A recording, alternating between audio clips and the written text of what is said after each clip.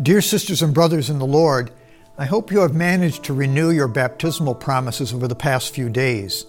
I also pray you found it helpful. This week, I'd like to continue on the theme of devotions with a particular focus on litanies. What's a litany? A litany is a prayer that consists of a series of petitions which are then responded to in a recurring formula. For example, some of you may be familiar with the Litany of Loretto, which is often prayed after the recitation of the Holy Rosary. It consists of a long series of petitions to the Blessed Virgin Mary, the first three being, Holy Mary, pray for us. Holy Mother of God, pray for us. Holy Virgin of Virgins, pray for us. You get the idea. That's a litany. Hence my challenge this week. Choose a litany and pray it every day as a household. Join me as I explain why this will be a good practice for week 16 of Disciples Together on the Way.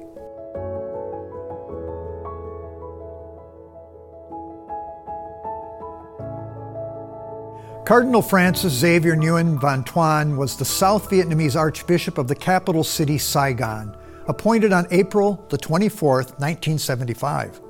6 days later, Saigon fell to the Communist North Vietnamese Army. What followed for Archbishop Van Thuan was a swift arrest, followed by 13 years in a re-education camp, with 9 of those years in solitary confinement.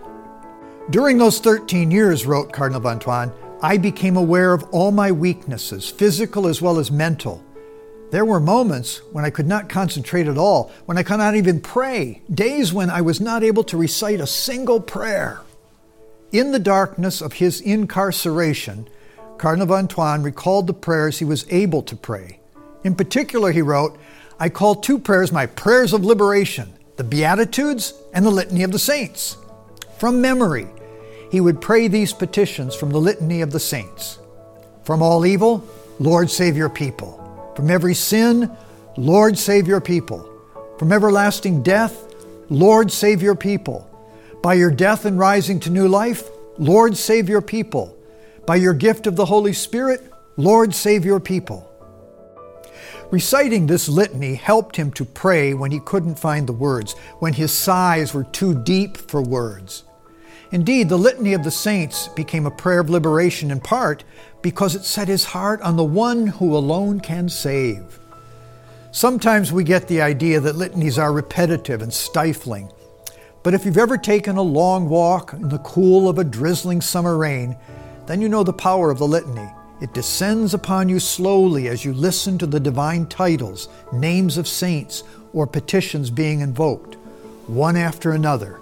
And then before long, you're drenched in that rhythmic cadence, that prayer, and drawn up in hope. For example, the previously mentioned Litany of Loretto, often prayed at the end of the Holy Rosary, invokes Mary under 51 titles: Seat of Wisdom, Ark of the Covenant, Gate of Heaven, Morning Star, to name just a few. As this multitude of titles for Mary washes over us, we are swept up into meditation on Mary's person in order to grasp the spiritual riches which the Father's love poured out in her. To bend the old saying of Gregory the Great, the litany offers a kind of river of contemplation, which is both shallow and deep, in which a lamb may wade and an elephant can swim. While the Litany of the Saints is probably the litany we know the best, over the centuries, the Church has approved various litanies for public prayer. The Litany of the Holy Name of Jesus, the Litany of the Sacred Heart of Jesus, and the Litany of the Precious Blood of Jesus, to name a few. There are many litanies, some approved for public use and others that are in common usage for private prayer. One of my personal favorite litanies is to the Sacred Heart of Jesus. The challenge for this week is to choose a litany from the suggestions provided and pray one every day as a household. Until next week, may God bless you, the Father, and the Son, and the Holy Spirit. Amen.